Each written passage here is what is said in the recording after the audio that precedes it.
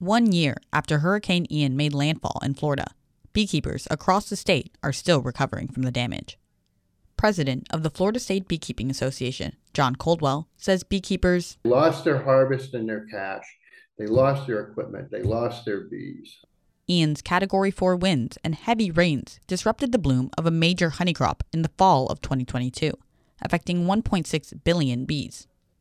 Beekeepers Michael and Tammy Sadler say the effects of the storm carry into the current year. The bees were so weakened from the storm that they went into winter really small.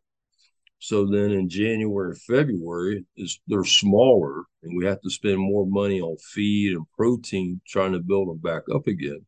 Michael Sadler said he's never seen devastation last this long. Tammy Sadler says it's come at a cost. In the last 12 months, we've spent like $26,000 on feed, just feed, and another $23,000 on queens, and then $8,000 on equipment. So far, the Sadlers have made back over half of the 800 beehives they lost to the storm. They plan to regain the remaining number of hives by the end of the year. Tammy says her and her husband Michael's love for honeybees and what we do makes the effort worth it.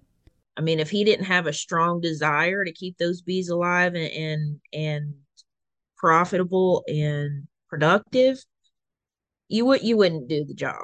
Coldwell says this year's fall bloom brings new hope for beekeepers to make a full recovery. This is the season that Ian destroyed. So if this recovery continues, they'll be harvesting that honey within the coming months. Luena Rodriguez-Feo Vileda, WUFT News.